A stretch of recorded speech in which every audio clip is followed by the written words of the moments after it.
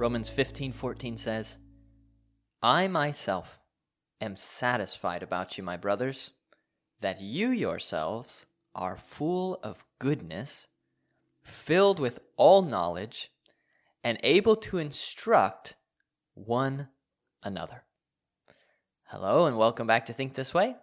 My name is Pastor Bryce, one of the pastor elders of Faith Bible Church, and today I have with me, now there was some debate, I don't remember with which of the elders, as to whether I could call them pastor. Can I call you Pastor Justin? I'll respond to it. Has anyone ever called you Pastor Justin? No one has. So I could start that. I could make that a start. Let's start it. Let's see how it takes. The most Reverend Pastor Justin. Well, I'm glad that you're on here today, Justin, as you're probably aware, because this quarterly focus is the local church. That's right. And I don't know if people know, they probably know this. Justin's like our resident expert on the local church. I was thinking about that because I think so much of what I believe and think about the local church is not from me. It's from so many other Mark Dever and people. Well, even former pastors, leaders, people that have invested in me and spent time with me. I'm just puppeting what they have taught me, and I'm sure they were puppeting something that they've been taught as well. And it's just passing that along, and it's been.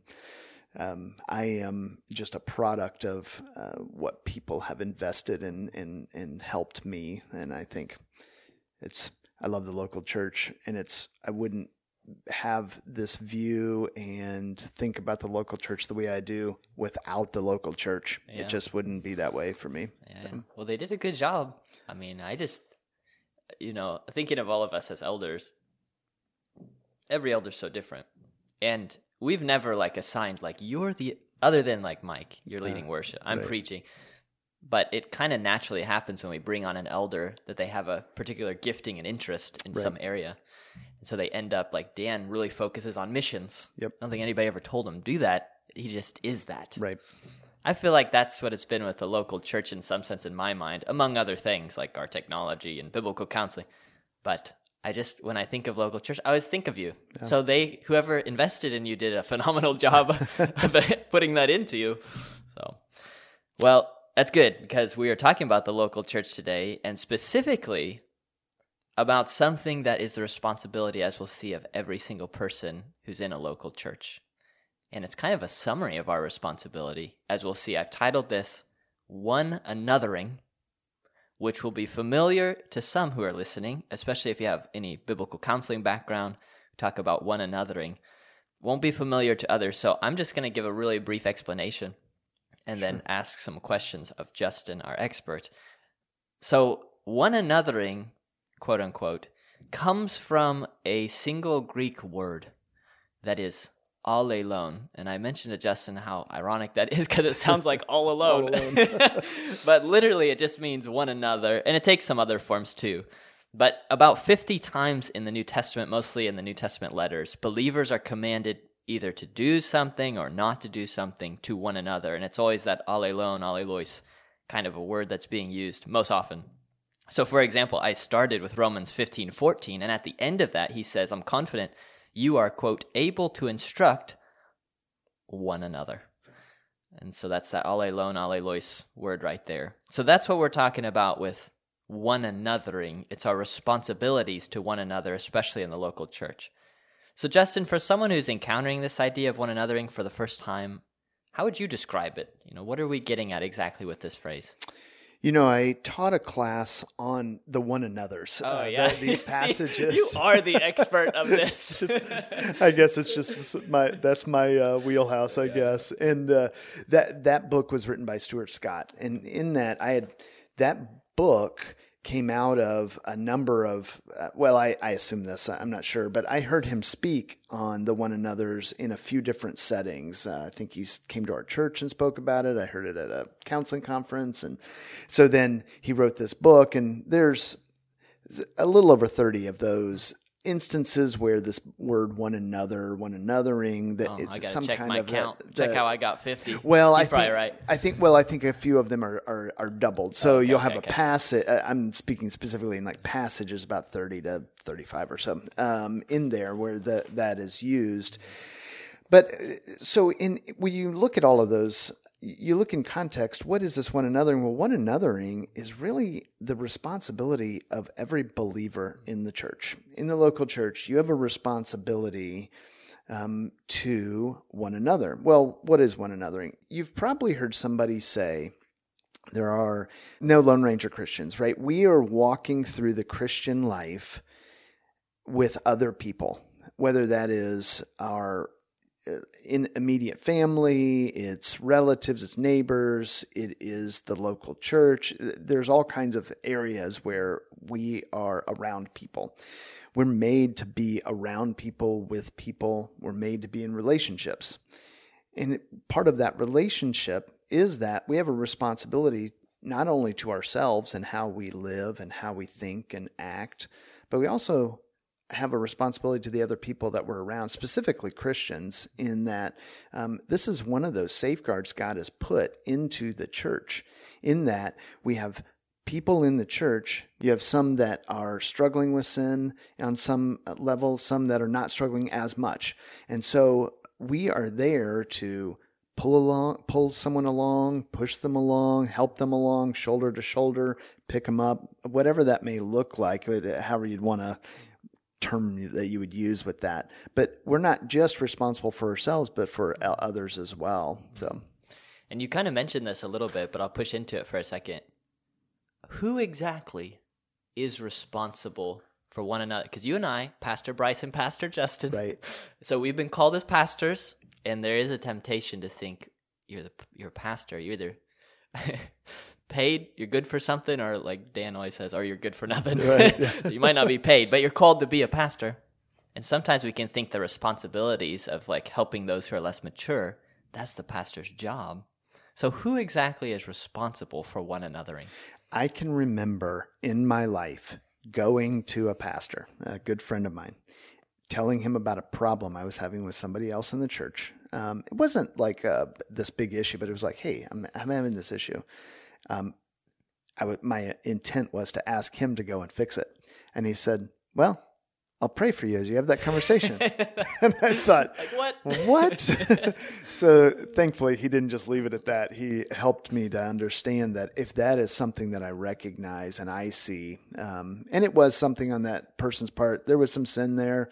There was some sin on my part as well on how I was responding to it. But that was the example of like the leadership is not responsible for mediating and dealing with all problems in the church. That is something that we in our all believers, all believers and members of the local church are responsible to do one anothering. I keep saying also that there's problems. This isn't just for problems, though. I want to be real clear on that.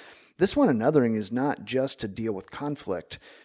There's encourage one another, pray for one another, love one another. There's all kinds of things that we do in one anothering that are not just conflict focused. When you ask that question about the leadership, often I'm not having someone ask me to go love someone else for them. Yeah, encourage one another. It's a good one too. So, yeah, it's kind of like during the Reformation 500 years ago. One of the big central themes that was emphasized among the reformers was the idea of a universal priesthood of believers, which might sound a little strange to our ears today, but you have to understand that they were breaking away from the Roman Catholic Church, where you had the priests, somewhat equivalent to pastors today, but even more authority. And they were able to turn that bread into God's body. I mean, you couldn't touch these guys. They were authority, the priests. And your only hope was to listen to them and follow them, and of course all the way up to the Pope. Well, the reformers emphasized we can't just relegate all the responsibilities over to these priests like they're in a whole different class. Right. And then we just do what they say and hope we get to heaven or purgatory at least. But instead, biblically, God called his people to be a holy nation, a royal priesthood. So all believers have a priestly sense about them, meaning we all offer our own lives as a sacrifice to God, and the priest also interceded for others. So we don't just go say, priest, pray for me, but instead we're all fulfilling that function, really one another, and it's everybody doing it. That was a big part of the Reformation. It's not these two classes of the really spiritual folk who are the priests and the leadership, and then everybody else who just fills the pews or whatever they had back then. I wanted to provide, you've mentioned some of them, I just want to go through and provide just a few examples of specific one another commands in the New Testament, if someone's still wondering exactly what are some of these commands. This is just a few of the examples. So here's Romans 12:10. Love one another with brotherly affection. Outdo one another in showing honor. And then in verse 16, live in harmony with one another. And I guess in a sense, this command, everything flows from this loving one another. But here's another command in Romans 15:7. Therefore, welcome one another as Christ has welcomed you for the glory of God. We saw Romans 15:14, instruct one another, because you're full of goodness and you don't have to be a pastor. Just you as a believer can instruct others. Galatians 5:13 we saw recently. Don't use your freedom as an opportunity for the flesh, but through love serve one another. Galatians 6:2, bear one another's burdens. Ephesians 4:2, bearing with one another in love. 1 Thessalonians 5:11, encourage one another. There's the positive, and build one another up. Hebrews 10, let's consider how to stir up one another to love and good works. And 1 Peter 4:9, show hospitality to one another without grumbling. So there's just a sampling. It's a great list right there. Yeah. So what are, as we think of these one another's, I don't think anyone's going to object and say, I don't want to do any of those things, maybe sinfully. But we agree with those things. Right. But we don't always do them. Mm-hmm. So we need reminders of it. So I was going to ask, what are some of the obstacles that keep us from actually doing these one another's of the New Testament? A few of the things come to mind to me. Number one, you could do the overarching just sin. And what I mean by that is, in my own pride, I think about myself more than I should. And when I'm thinking about myself, I'm not thinking about other people.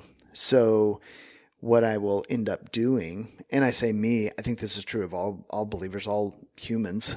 We think about ourselves too much. And so if I'm not thinking about others, I am not seeing the opportunities to love one another, to serve someone, to care for somebody, to instruct them, because I'm focused on myself. So I'd say that's one of those obstacles. I think another obstacle is that if I'm going to be involved in someone's life and I'm going to have a hard conversation with them in a way that cares for them in that, I can be fearful that it might get turned back on me, and we might have this feeling that we've got to be perfect and have everything in order for us to talk with somebody about something, and that isn't true. And then the third thing I would say is that when if it isn't just conflict, if it is just loving and caring for somebody, I'm taking somebody a meal, so I'm caring for them. Someone tells me they have a problem, that I'm to bear their burden, help bear their burden. That means that I have to die to myself in some way. I've got to give up something for that. And that is by God's perfect design that we do that. But I don't like to do that all the time. That isn't my natural tendency. And so that's a struggle for an obstacle in one anothering. Yeah. So in a stroke of inspiration, you can't alone if you're all alone. Yeah, that's right. Stuart Scott, if you need that for the next revision of your little book, you let me know. But that's your first point, and I think that's valid of you have to be in people's lives, and we're selfish, so I want to put up my big walls. Right. As part of the battle is giving up privacy. Yep. And I'm one to talk. I like privacy too, so that was perfect, because going into your second and even third points, part of the reason we like our privacy is because if I don't see you, I can't get in trouble for something I did or said with you. Yeah. So that's one way to solve that. where there are no oxen in the stalls. They're clean. Yeah. And so I do think that's a big reservation people have when they see someone in sin and they don't want to confront it. And they might say, like, let the pastors do that because they think, well, what if I blow that up? Right. What if I mess that up and it falls back on me? Or someone needs encouragement. They've just lost a loved one. Like, oh, I don't want to be one of those stories of giving bad encouragement when you lost a loved one. Those are good examples of obstacles. Well, on the more positive side of things, if someone's listening to this and they say, okay, I want to become a better one anotherer, fulfill my responsibilities in the local church, where would you encourage them to start? Yeah, obviously there's all kinds of ways that somebody could do that. But I'm thinking if somebody is just not doing it, hey, this is new. I read it in Scripture. I see I should be doing it. I'm just not doing it. There are some simple steps that you can take. One of the ways that I have really been encouraged by somebody in our church, not just one person, many times this has happened, is I get a note from somebody that tells me something specific, that they've been praying for me, they care for me. Maybe I've expressed some struggles or some stress in my life, and they tell me that they've been praying for that. That is such an encouragement to me. And one another is encouraging one another. So I think that's a good small step. I think when you get involved in a small group, in a men's discipleship, women's discipleship group, any of those types of things, you are going to be around people. And I think I had a young lady, she's not as young anymore, but she was in my small group, and she was always quiet.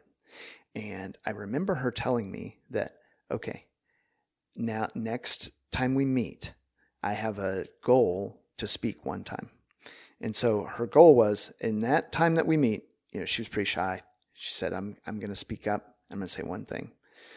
I use that principle with one anothering in that, okay, this Sunday, I'm going to find one person and I'm going to go see how I can pray for them. See what can I bring a meal? Find a mom with kids. What can I do there? Find a guy that's sitting by himself. Go start that conversation. There's all kinds of ways that we can interact with people. And if we just start with, I'm going to do it one time this Sunday, and next Sunday I'm going to do it one time. And the goal is that'll snowball, and you'll be doing it more often. It'll become natural. Along with that, this is a bonus question I've not prepared you for, but You're such an expert. It's fine.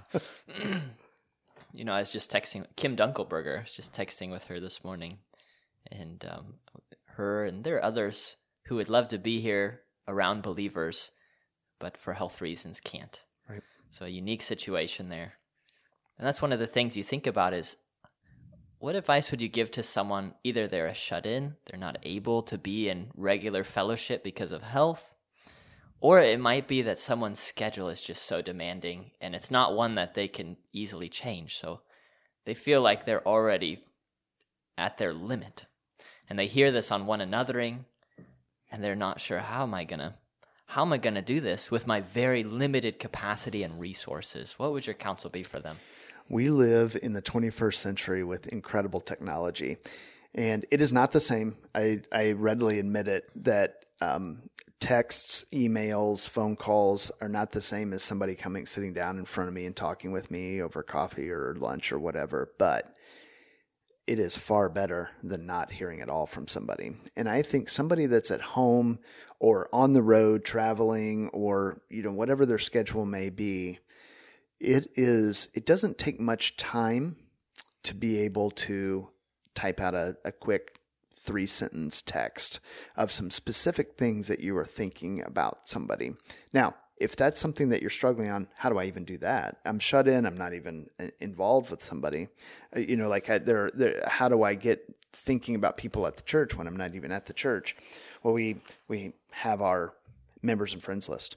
And so one of the things that you can do is our church directory is a better way to say that you can get on there and you can just reach out to somebody. Say, hey, I'm at home. This is what I'm doing. I'd love to pray for you. Tell me about your kids. There's all kinds of ways. You start asking somebody about their life. They love to talk about themselves. And then that gives you opportunity to think through, how are the ways that I could serve somebody or do some one anothering in that. And that does remind me, even with Kim, and it's a challenge for her, even in sending text can be a challenge.